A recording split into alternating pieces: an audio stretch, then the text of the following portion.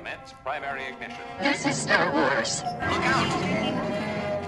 Core World News. You may fire when ready.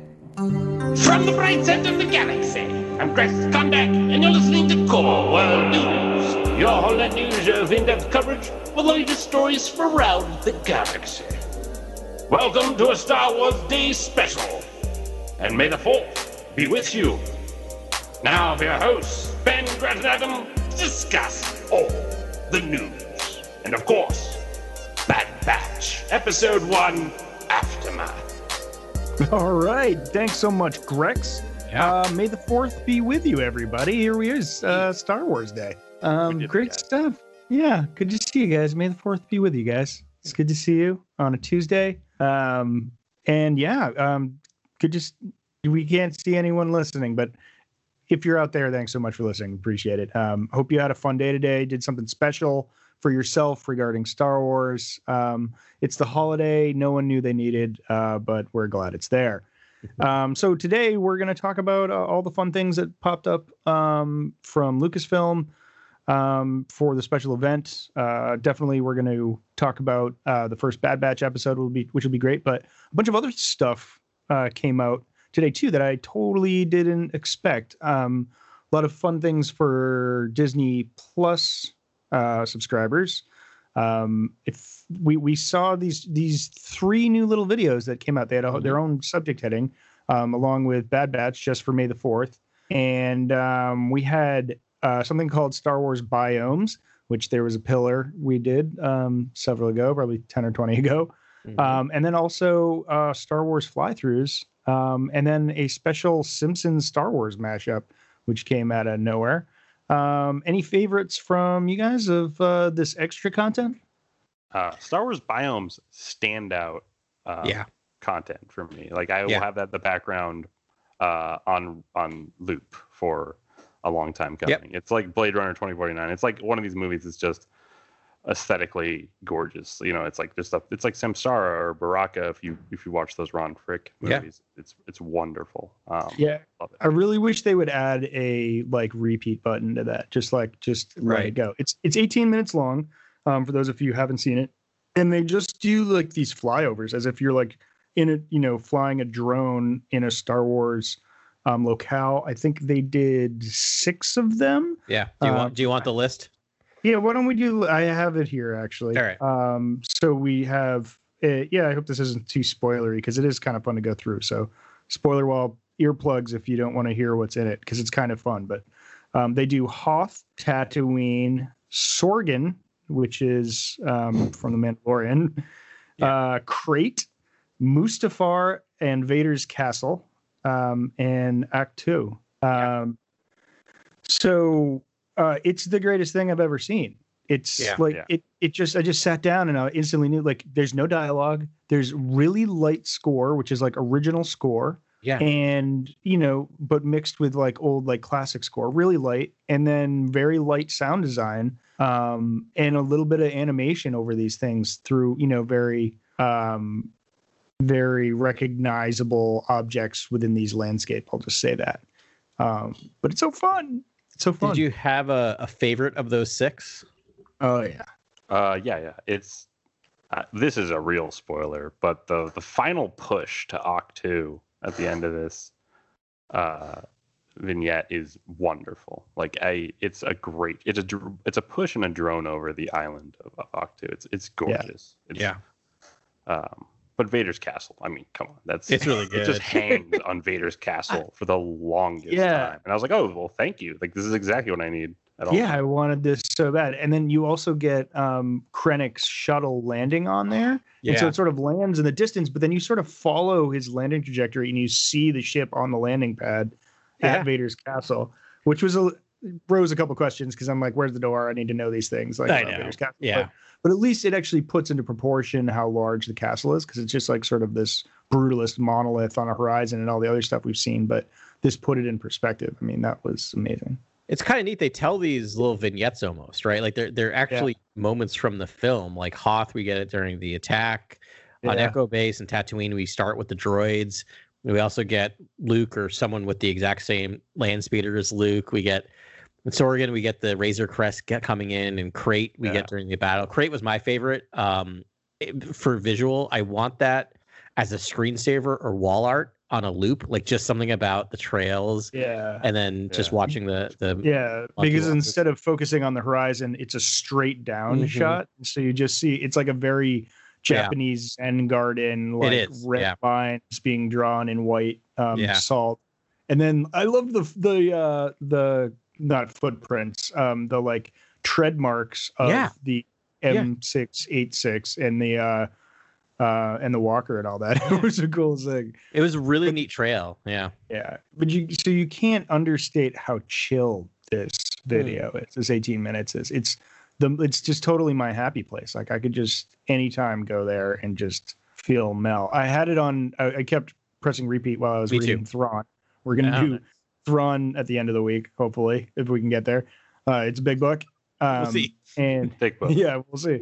But so I've been scrambling, trying to pack in time to read Thrawn, but it was so chill. I had the little light background and some sounds and reading the book. It was fun. This is from work. This is literally one of the busiest weeks of the 2 weeks of my entire year, and so I love May the 4th because like I will like dole out these little things. But I that was the first thing I watched this morning, and I don't know why. I just thought like maybe this is here, and I'm so glad I did because when I was doing work, I literally just had my iPad next to my laptop and just kept every 18 minutes just hitting restart. And just having it on in the background, like weirdly, was just so relaxing. And I usually work to music, but just having that was so good. I also really enjoy that they ended with Mustafar and Ahch-To because there was like this juxtaposition of the dark side and the light side was amazing.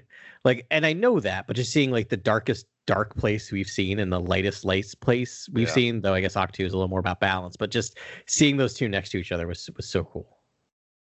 Yeah, it was really great. Also, similar vibe to the space or starship fly-throughs. They had 2 episodes. They're both about 3 or 4 minutes each, and they get right down into the grimy on the Millennium Falcon, and also it's actually a First Order Star Destroyer. And obviously you can't cover a whole Star Destroyer, but they did a lot of the hallways and the control panels and a lot of things from the movie. But it was cool. That's like totally my thing. I have all the cross-section books. I like want to imagine myself in like the bowels of these ships, like walking around and going up catwalks and where the bedroom, I imagine myself taking a nap in like a, Star Destroyer or something somewhere. Like I just love imagining these spaces. So that's a fun thing too. I hope they do more episodes. It would be great if they kept dropping more. Yeah. Same with Biomes. I think so. I have a theory. So like the vehicle fly through to me is really cool, but it seemed easy to do in a way because I have a feeling the Millennium Falcon is the one from Galaxy's Edge that they're going through. The Star Destroyer is First Order, so they probably have those sets pretty well established. Yeah. So that's not a hard thing to do, right? To just atmospherically push cameras through and do all this stuff. The Biomes, on the other hand, took some CGI, right? Took some drone work, some CGI work. And I'm like, maybe they did it out of the goodness of their heart, but my wife and I are trying to figure out why would you do this to put this on a streaming platform that's not going to get any additional viewers. It is May the 4th. So I'm always kind of the person that's trying to figure it out. And I think I might have an idea of where this came from. And Tinfoil Hat is, I don't know if either of you have ever been on the Disney ride at either park called Soarin'.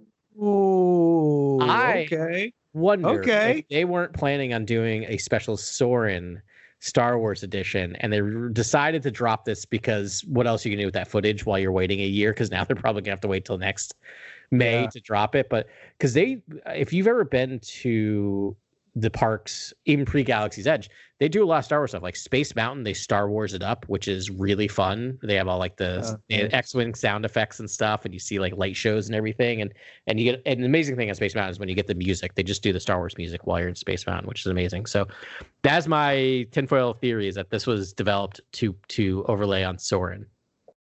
Absolutely. It looks totally like those like IMAX super shows where they go like underwater adventure and like that's exactly like that's what it felt like. I'm like, I need a TV that's 5 times as big as my TV right now, and just like get in it. Just like get in it. Yeah. That's a great it's call. almost cutting room floor footage from possibly like Octu feels like it could have been shot on, Oh yeah.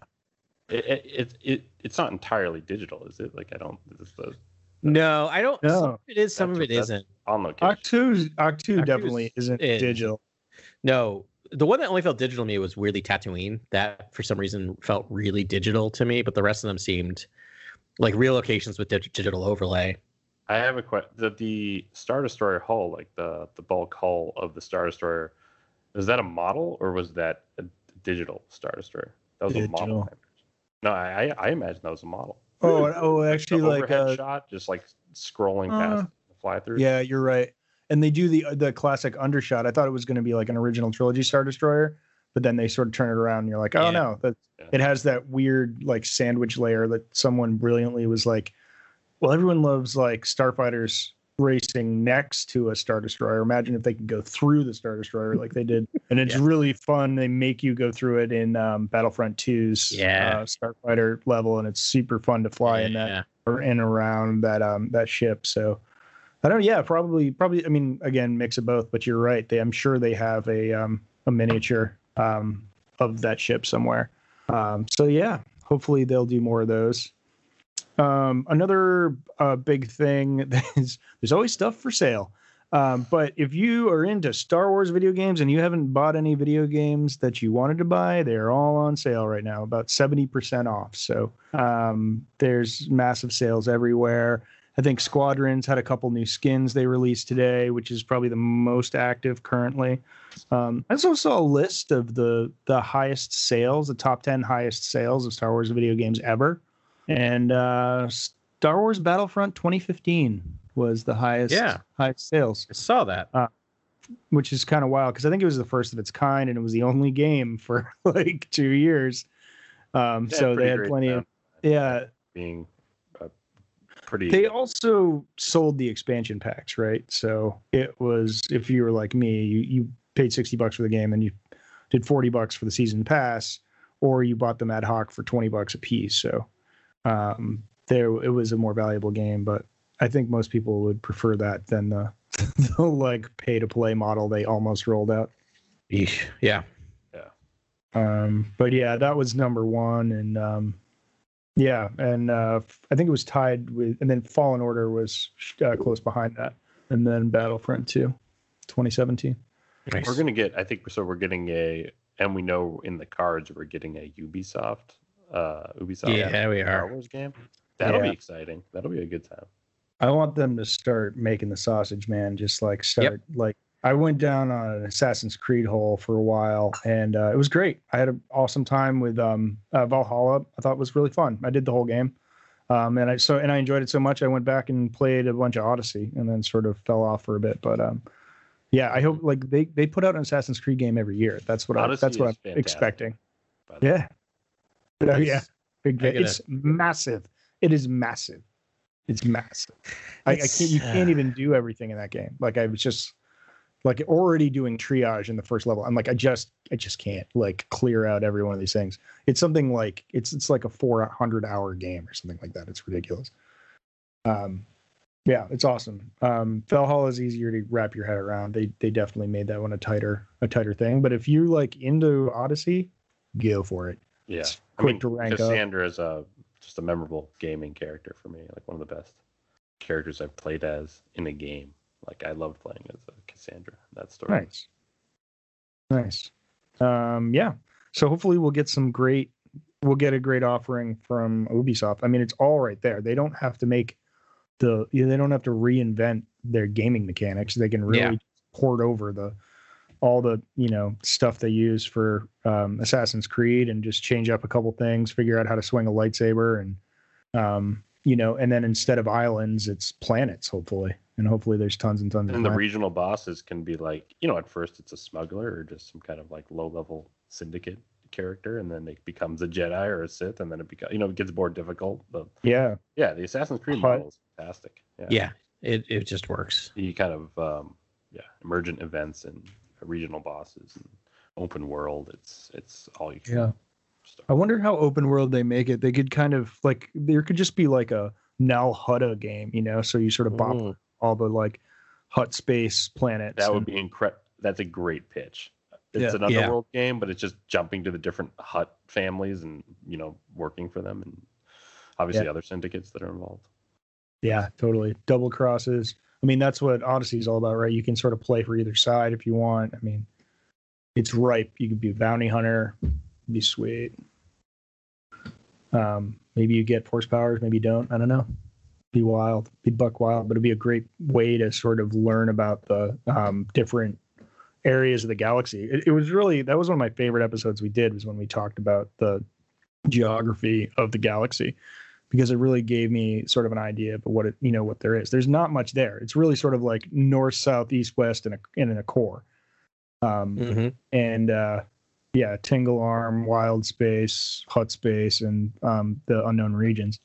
So deep core. So I want to build off that for a second to maybe the other part of content other than Bad Batch that came out, which is the Simpsons short. Yeah. And I don't have a lot to say about it, but there was a scene where in the daycare that Maggie's staying in, we can go into more detail, but there's literally a scene where it shows the galactic map and it says, "You are here." Oh, really? And I really wanted to freeze frame it and pull out one of our maps from that episode to be like, where? Yeah. It's a northwest top quadrant, but I don't remember. I have to come back and look at it to see if I can. It's not enough detail, but I feel zero into some possible locations. That's like Mortis is. Yeah, that's right. Yeah. There's a lot of Easter eggs in there. I mean, very much in the spirit of like Robot Chicken special or Family Guy special. It's nice to see the writers at The Simpsons take a swing at it with some synergy there. A lot of deep cuts. It's only like 3.5 minutes, but there's probably 50 references in that. I know, it's so many. I just watched it once and it was just like I was overwhelmed, right? Like I was just like wait, this that no, wait, that thing, oh wait, that thing too over there, oh wait, is that Hammerhead? What's going on? Yeah. My favorite gag was an obvious one, but it was just Ahsoka is like one of the nurses, like the teachers, like wrangling children, and whenever they misbehave, she just dips them in carbonite and hangs them up on a rack. Yeah. And there's like a rack of 10 kids. She's like, nope, you're in carbonite. You're in carbonite. Like that was like a kind of a funny play on Ahsoka, but all right. So as a person who has realized that nothing is actually ironic by the definition of irony, which in and of itself is ironic, and I think now if we were in Star Trek rules, I may have melted brains of androids, but I was putting up a baby gate while I was watching that. So is that ironic? That's fate. That's coincidence. All right, coincidence. Kismet. I think they found like Baby Yoda's companion in the show, because like little like Maggie Yoda is hanging out with BB-8, and I was like, this would be it would be great to see live action BB-8 and Grogu. Like that would be incredible. Yeah, I'd pay money for that. Yeah. I also that's price of admission.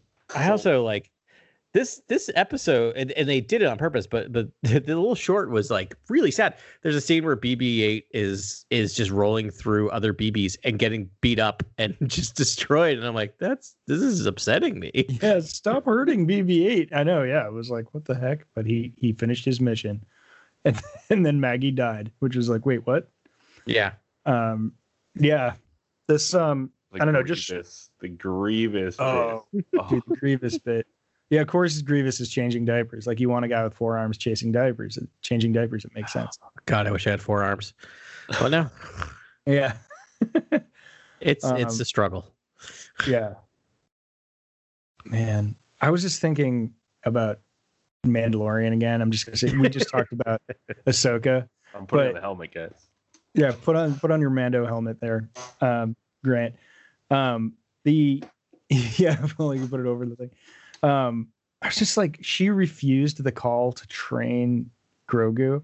Yeah. And like that might end up being the same mistake in reverse that Yoda did when he did train Luke. Or did that Ewan made when he did train Anakin. Yeah. Like it's like by refusing the call, like she would have been the best teacher for Grogu, right? No matter what, because of her experience. Yeah. But one thing I'll remind you and now he goes to Luke, and it's like, no, that's the worst guy. He goes to Luke for now. Remember, refusing the call is only the first step of the journey. True. And we're going to see Ahsoka again. So I have a feeling that Grogu may end up with Ahsoka in the end. Ooh, that's a good take.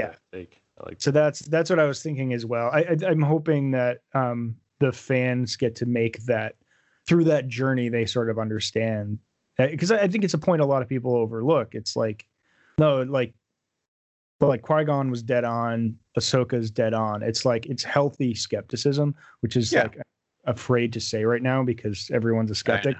But there is a certain amount of like logical skepticism there, and I think she's evolved, and so hopefully through this cadre of people that are around Grogu, and Grogu himself will sort of understand, you know what, Luke is down a weird path. I'm not getting bad vibes off this Kylo kid or this Ben Solo kid. Right. I'm gonna just, follow my heart and go see the Mandalorian again and work with Ahsoka.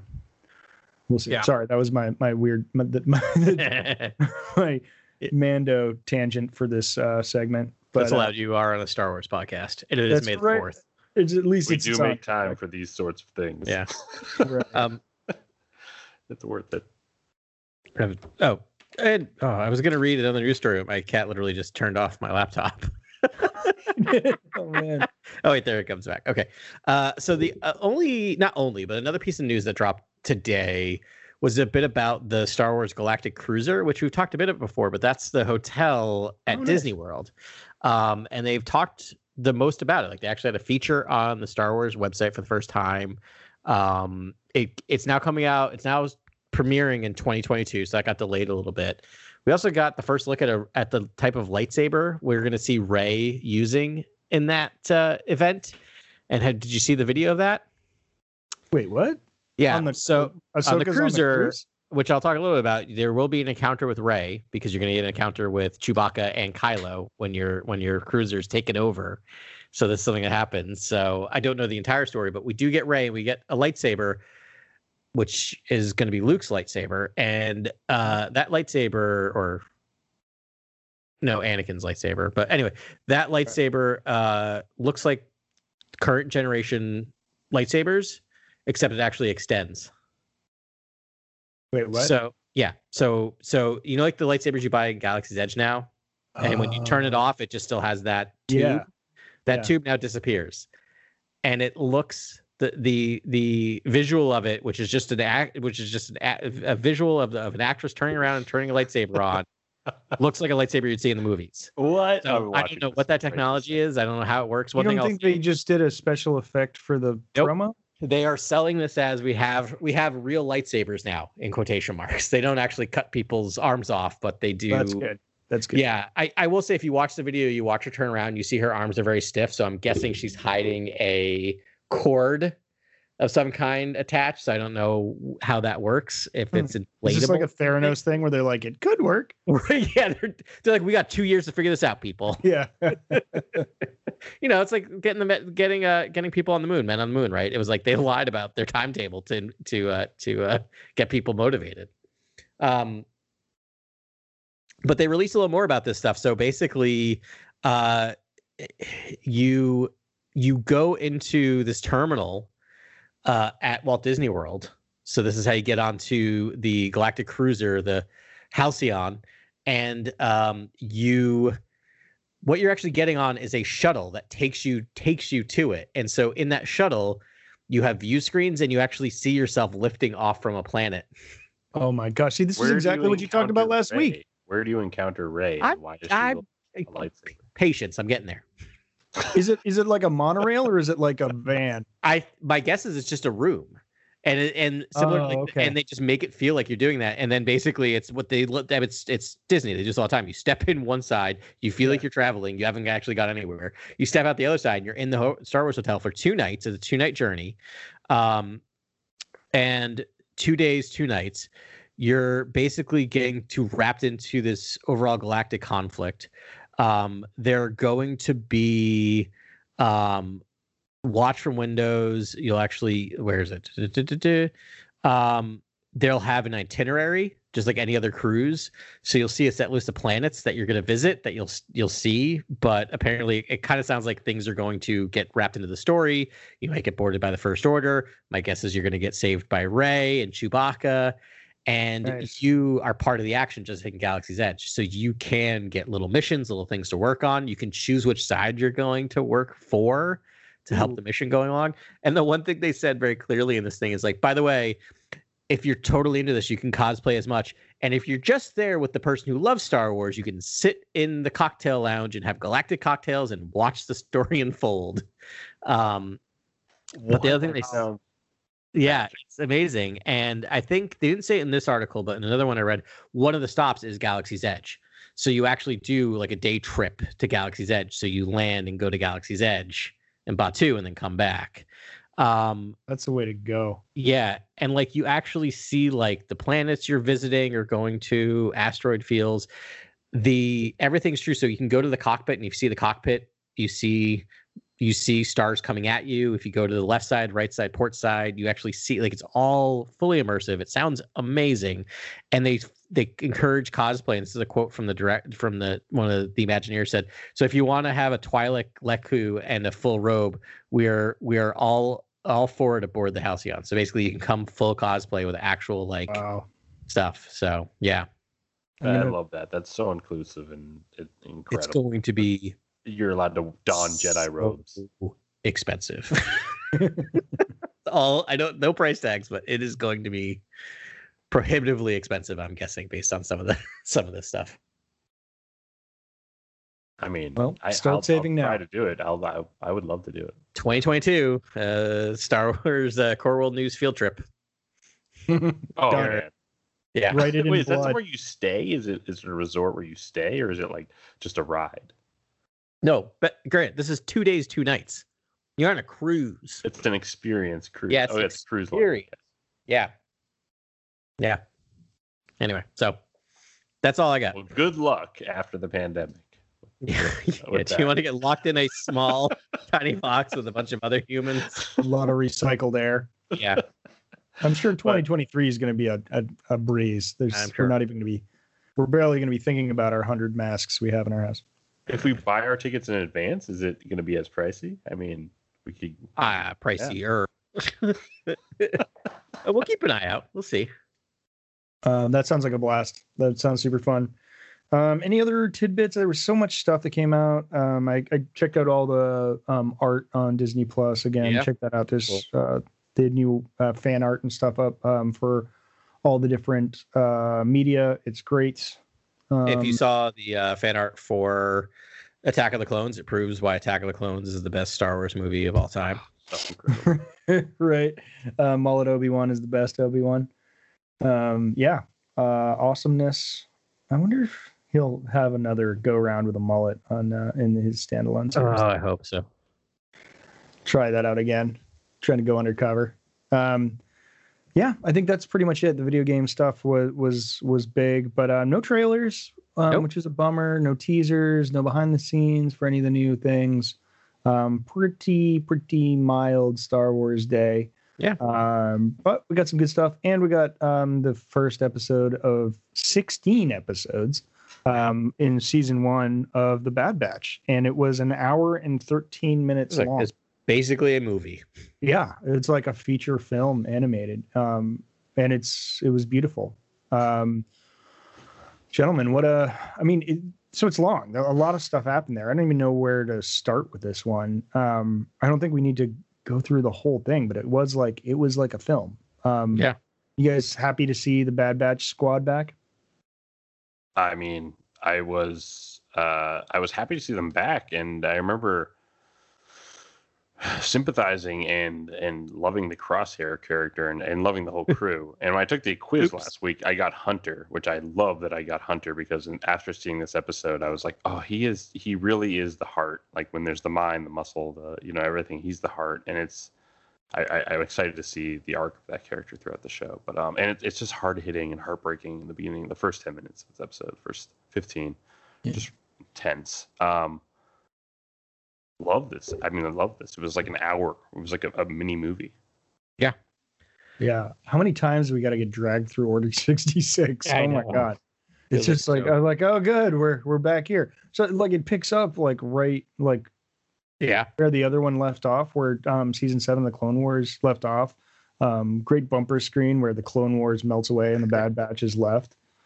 Yeah. I will say, you know, to answer your question, was it happy to see the Bad Batch? To be honest, those episodes of the final seasons of the Clone Wars might have been my least favorite episodes of the Clone Wars. I was kind of lukewarm on them. You know, it's fine. But boy, do I really like this show. Like I saw these characters, and the characters are the characters from the Clone Wars, but just to give them their own and Grant, you kind of hit the nail on the head. Like I feel like Hunter's the heart, and everyone got a deeper look, right? And I feel like these characters and just seeing, it was weird, right? Because when we saw them last, they're part of the larger clone army. We knew in season 7 of the Clone Wars that we're leading up to Order 66, so I was already in that show, disassociating myself from the clones, knowing they're about to slaughter all the Jedi. Right.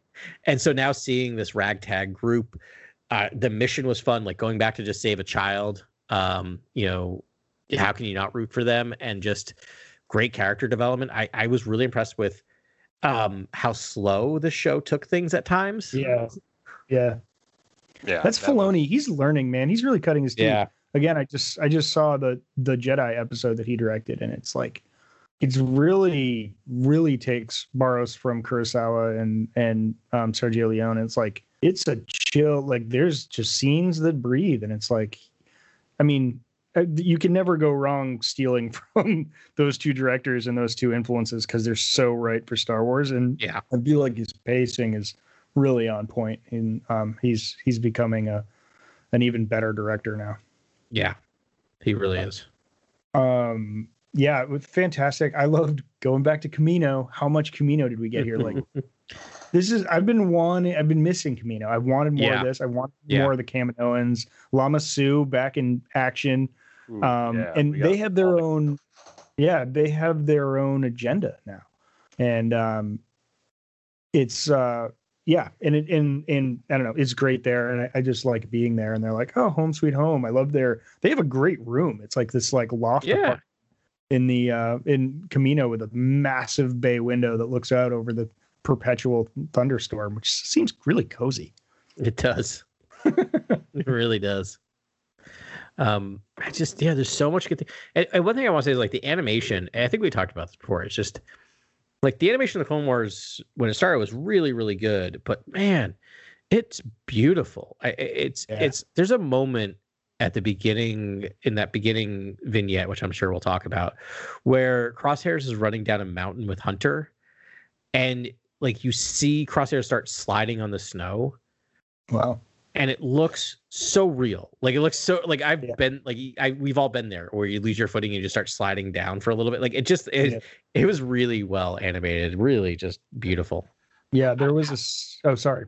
Please I was just wondering, how did you guys feel about Crosshair in this episode? Because I felt he was almost despicable at times, but then I didn't know if it was programming or he was, you know, he was someone who we should lose sympathy with, because I was very upset with the arc. The immediate turn got me. I was like, wow, okay, this guy is deadly. He's the killer of the group, and he's just not going to change.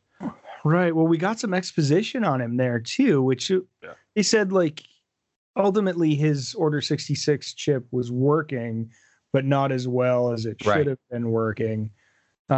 It was like damaged, but it still had. I gave Crosshair the benefit of the doubt, where it's like clear his chip was still feeding him instructions, and that is the crux of the tragedy of the clones, right? Yeah. They're like, you know, they're tools, and they have almost have free will, like they almost have it, but going after children, it's like it was just tough to see them just immediately. That's the darkest part of that entire thing, which is hard to relive, which is why I get the criticism of like, I can't believe we're back here, Order 66. Like we've seen it so many times. Like this is tough to watch, but this time around, I think it was very artful, and I love what Filoni did visually with Kanan's and Deepa Balaba's story. I thought it was beautiful. Like it's so beautiful that he walks away. The pacing of the scene, just like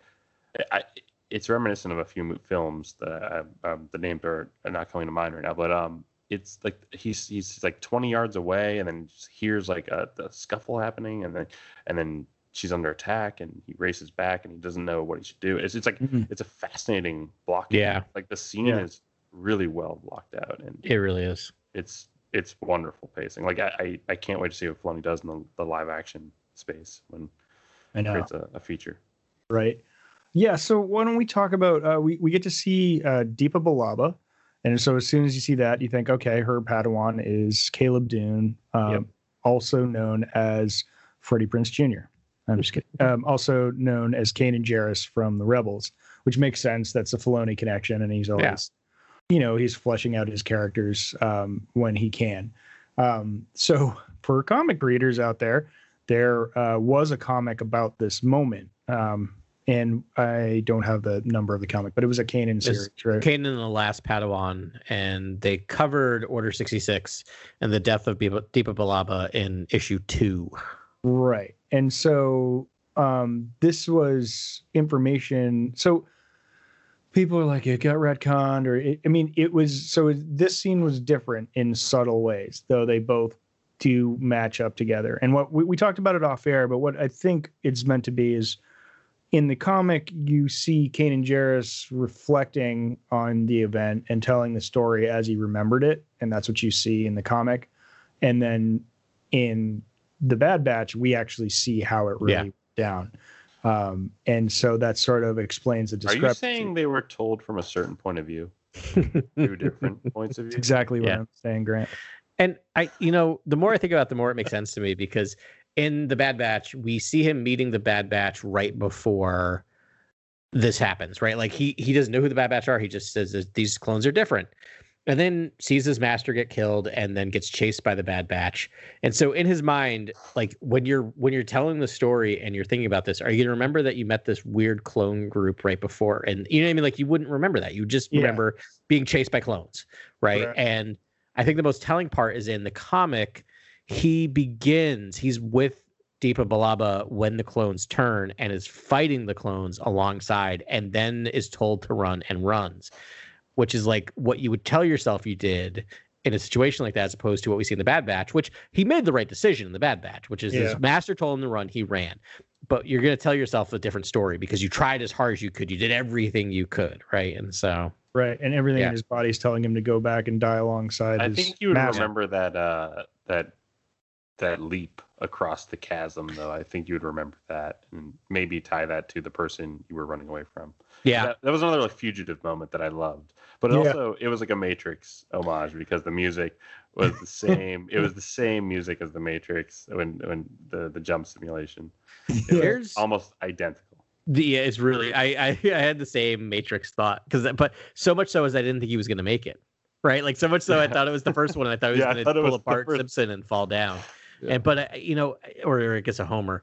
And so, but one thing is, I remember when I was watching this live this morning, I had this thought because he lands on the other side, and you see Hunter looking at him, and then he disappears, right? You kind of just see this like watching him, and that plays to a plot point a little later. But to me, it just felt like, oh, we're saying goodbye to the Jedi in this series. Mm-hmm. Like that scene felt like here's your Jedi, say goodbye, because we're probably not going to see much of them at all in this series, right? This is all clones. Yeah. So it just felt like a really neat way to like tell the story of like, this is no longer the Clone Wars. You're not going to get your Jedi. You're just getting this Bad Batch. Yeah. Yeah, it was a fun way to say goodbye to Kanan. Yeah. But he might come back. I don't know. Yeah, I wouldn't be surprised. We got a lot of storytelling to do. Yeah, I'd like to see a couple different Jedi, maybe some we haven't heard of before. Mm-hmm. I want to see the galaxy get bigger, and they have a really interesting opportunity here. I mean, this time period, sort of right after Order 66, has really only been covered in the comics through like Vader's eyes, right? Yeah. And a handful of Jedi that Vader was hunting. And I guess we got it through Fallen Order, right? We got it through Cal Kestis's eyes in that video, a little bit, which was a cool thing. But we haven't got it from the Clone Wars, from the clones' perspective. No. And I think it's going to open up a lot of opportunities to show lots of different points of view about this. We got Wilhuff Tarkin, who's Admiral Tarkin in this at this stage. He's not Moff Tarkin yet. And we got a Saw Gerrera cameo. Sure did. When they go to Onderon, so that was cool. And yeah, I don't know. So I mean, I imagine it's going to do that. I think we've seen in previews they're going to go back to Coruscant at some point, which that's going to be amazing. Well, there's one big like plot device in the show. Like, there's one big plot element we haven't discussed yet. It's a character. It's a clone. Right. Yeah. It's Omega. I'm sorry. I think you mean Omega. Omega. I'm sorry. No, I'm just kidding. Everyone else calls her Omega. That's her New Zealand accent. Oh yeah, Omega. I didn't know. I thought it was Alpha and Omega, but it is. It is. Okay. But it's just like the Kiwi accent, right? He's the last clone, possibly, like the last. Right. Yeah, and that is Michelle Ang. Is the actress that voices her. So not to. Well, you guys don't recall, but I remember when I say things that are correct. So when we first met her. We can go. I don't know what episode it was. My theory was that she was the last clone, and she's a female clone from the same strand. You did. You nailed it. I nailed it. Yay! I'm so smart. I was like, "That's a boy." Yeah, I thought it was like the childlike empress from Neverending Story. Yeah, and I wrote Omega, medical assistant. Odd though that she has a New Zealand accent. I was writing in real time when I was reading this because I'm like, yeah, she's totally one of them. Yeah. Yeah, you could tell a little bit. And then there's, I thought Tech stole the show. I'm proud that my person was Tech when I took the StarWars.com quiz of which Badge character you are. He was a standout. It was funny. He's always on his like handheld device the whole time, which I think people can relate to. But actually going back to like this being beautiful, there's a scene where I think they're going through the jungle.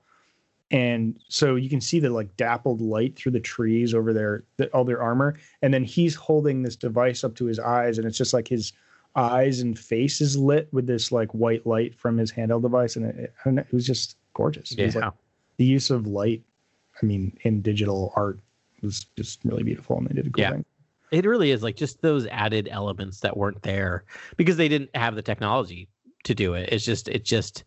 It's so immersive the way they do it and artful. Like I just don't like, just artful. Yeah. Well, speaking of artful, I got a lot of Breakfast Club vibes off of the Bad Batch. I don't know. It's just like, I mean, there's a food fight. They're the outcast group. Yeah, for sure. Yeah. It's like, I mean, in their caricatures of themselves, right? You Slob versus Stobbs. Right. Yeah. Yeah, totally. Yeah. And Wrecker, who has his like teddy bear that he, takes with him everywhere. It's just, I don't know. It has some 80s sensibilities that it really. I'll always say that Hunter is just doing Corey Feldman from the Lost Boys. One of the Frog Brothers, but that's my own personal thing. 100%. Yeah, I mean, he's definitely got some Rambo heat, but I choose to think of him as the winning guy in Hot Shots Part 2. Oh yeah. But what is it, Charlie? No, Charlie Sheen. Charlie Sheen, thank you. Yeah, you could just go the winning guy. We all knew. Yeah. I hope he's still winning wherever Charlie Sheen is. He's not dead, is he? No. Good. But don't Google. Just move it on. What? The droids. A lot of planets. Oh, sorry. Droids. No. So let me talk about a couple of quick droid things, and we'll talk about planets.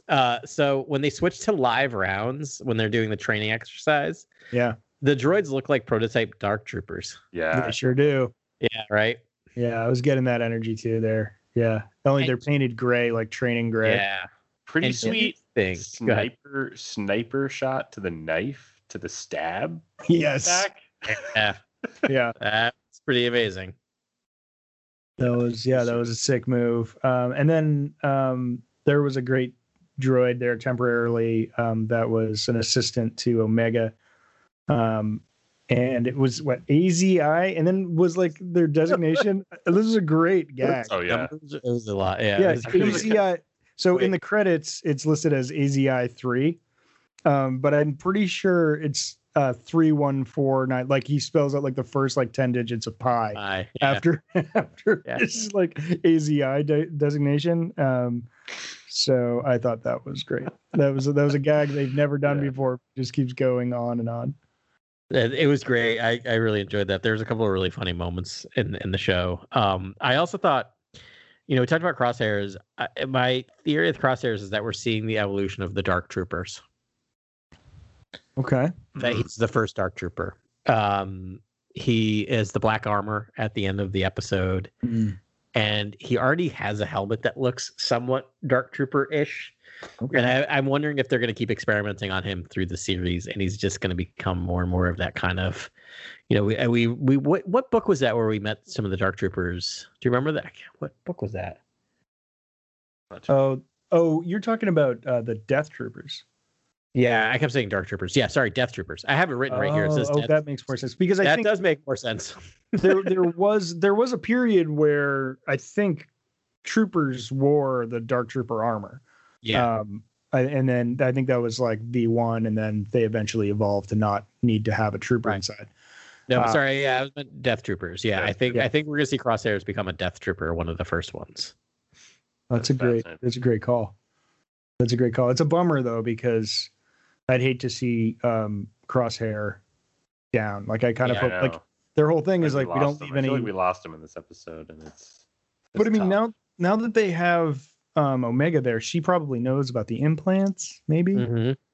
Yeah, and so I thought for sure, like when they had him on the table, I'm like, all right, they're going to run in and they're going to use that because that's the same table from Clone Wars season 7 where they used to take Rexes out with.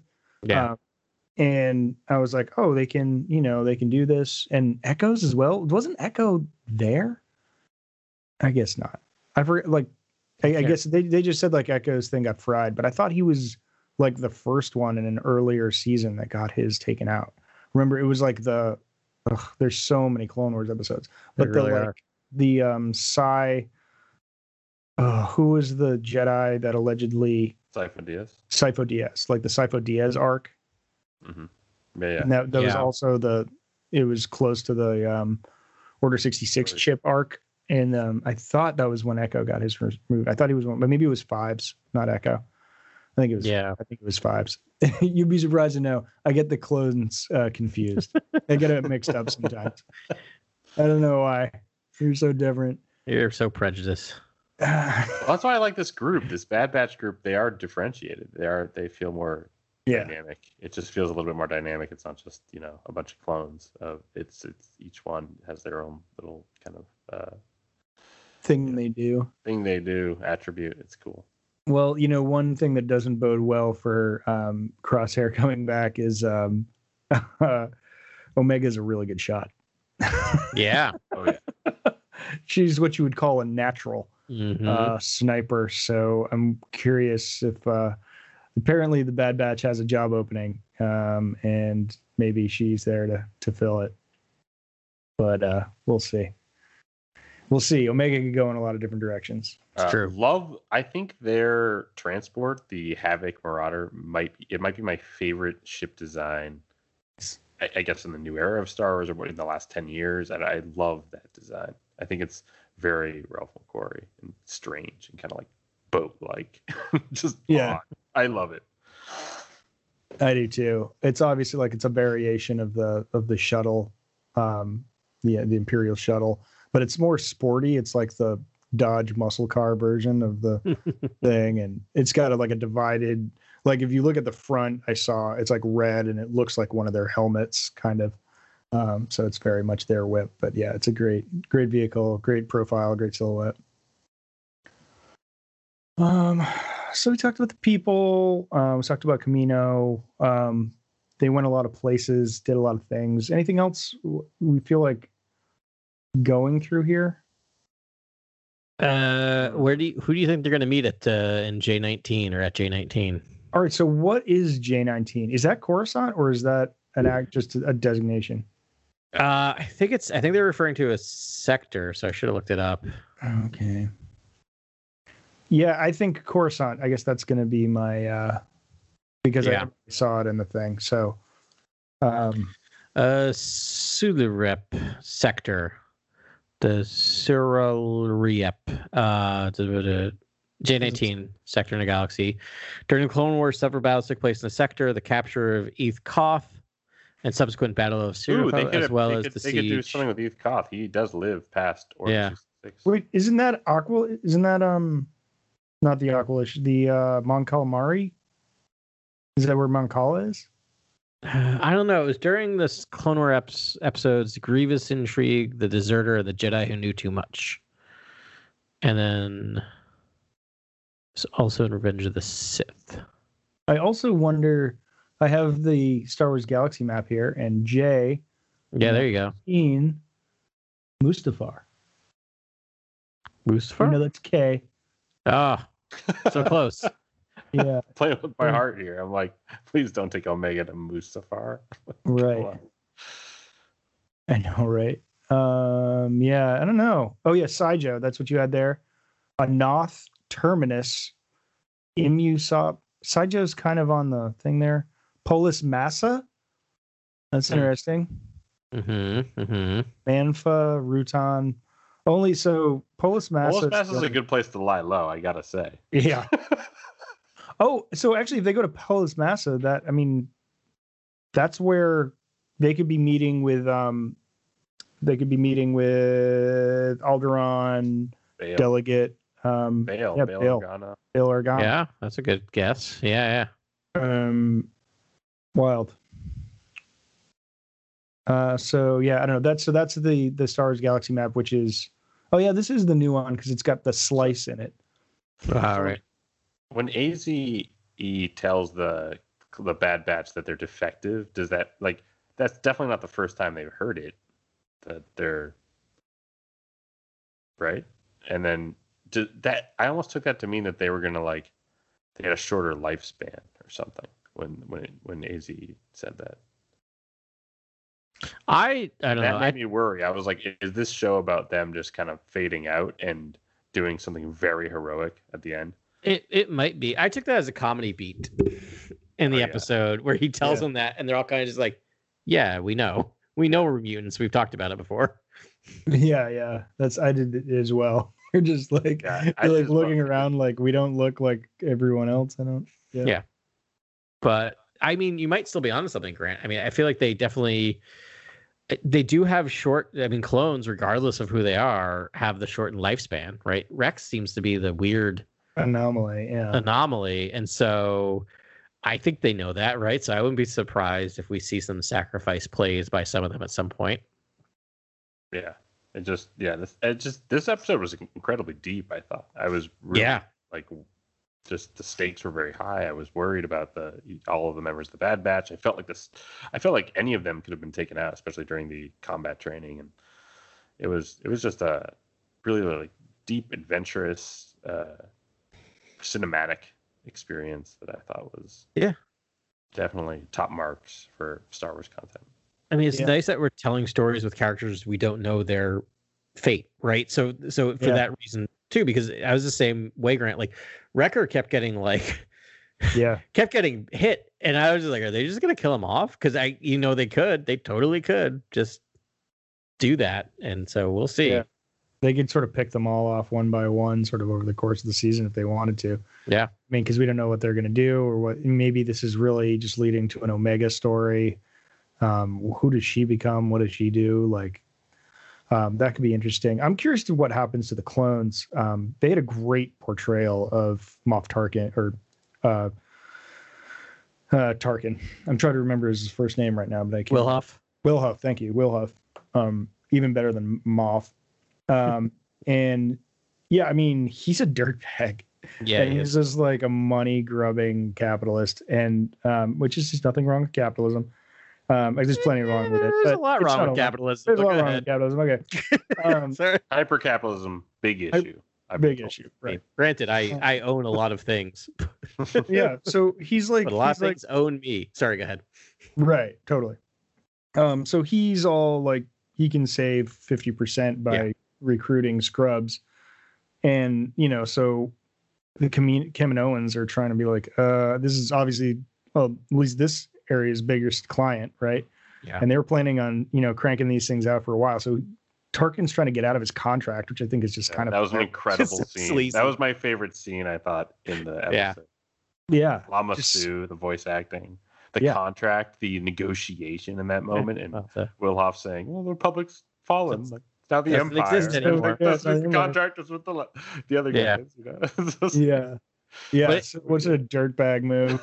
Again, it's Star Wars doing this really good thing where they're trying to have to figure out things that they got written into, right? At some point they knew that stormtroopers not clones, yet clones were the major force, and they had to at some point explain that happening and why that was there, and being able to thread those needles in a way that felt natural. Like, of course Tarkin would come in and look at the ledger book and say, "Yep, just recruiting scrubs from around the galaxy is much cheaper than paying for your cloning, so we're going to go with that. Thank you, bye." Yeah. Yeah, interesting tact. There was even one scene they're not as well trained. Right. There's like one scene where they're in the cloning facility and you see like a baby in a jar, and I thought like Tarkin was going to flush the baby down the like tubes and be like, "Nope, we don't need any of these." Yep. Delete. Yeah. Can we talk about this episode and like if you should watch it with your family or not? I was like, you should not. I was like, this is an intense episode of Star Wars. I want to watch. I'm not actually into this, but part of me wants to watch the original Clone Wars cartoon movie next to this, because boy, does that show the evolution of storytelling in terms of like, we're gonna be cute and tell a kind of cute missing hut story that's good for the entire family. And now we're here, however 15 years later, however long later, and just like, oh boy, like this is not like there's anything like, not that there's anything, there's no swearing, there's nudity, the violence is there for sure, but a lot of the violence is off screen. But man, it is heavy storytelling. Yeah, yeah, I felt the same pangs of terror in watching this. I was like, oh, they're going after. They're Kanan. Yeah, okay. On Onderon. Crosshair wants to take out these survivors, many of them young children. I was like, this is intense. Like, I didn't know that this show is going to take this dark of a turn. Right. And I mean, that's what I thought was funny when I saw like how they wrote in Omega. And I was like, okay, sure, makes perfect sense, right? That's the key demo. It's like an 8-year-old, 10-year-old, something like that.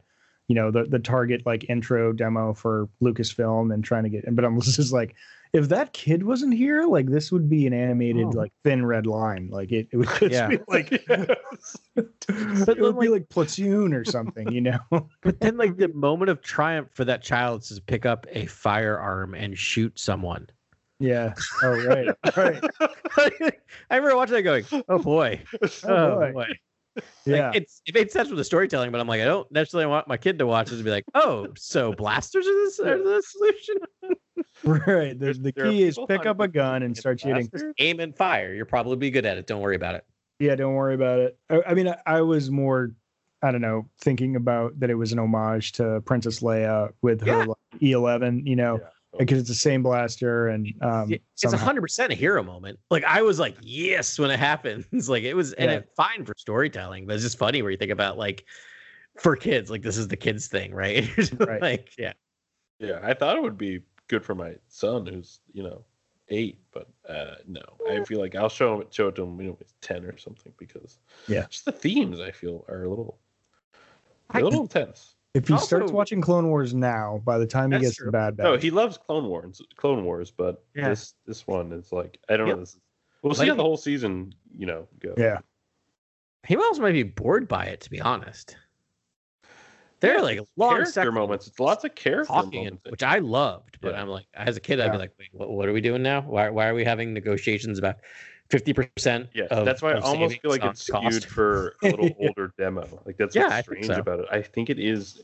It's like Band of Brothers for a little older kind of demo that watched Clone Wars, whatever age group that is, whatever the marketing demo is that they're tracking. And I think it's smart because I think we get these young adult things now, which is as when I was a kid, and Ben probably the same as you, like they were either like little kid books and books for adults. Like there wasn't a lot of this like books for like 10 to 14, right? Like I felt like I was either at that time I remember reading and be like, this is too young, so I'll just read The Gunslinger. And then I got taken to the principal's office for reading a Gunslinger at school. But like, what else was I going to read? But now I feel like they're understanding that you can tell stories that are for older kids. Like this to me is like exactly 10 to 12, 13 is like a good range for this storytelling. Kids can process this stuff, figure out the deeper themes, and still be interested in it, but it's not uber violent or uber problematic. Yeah. Right on. I think we did it.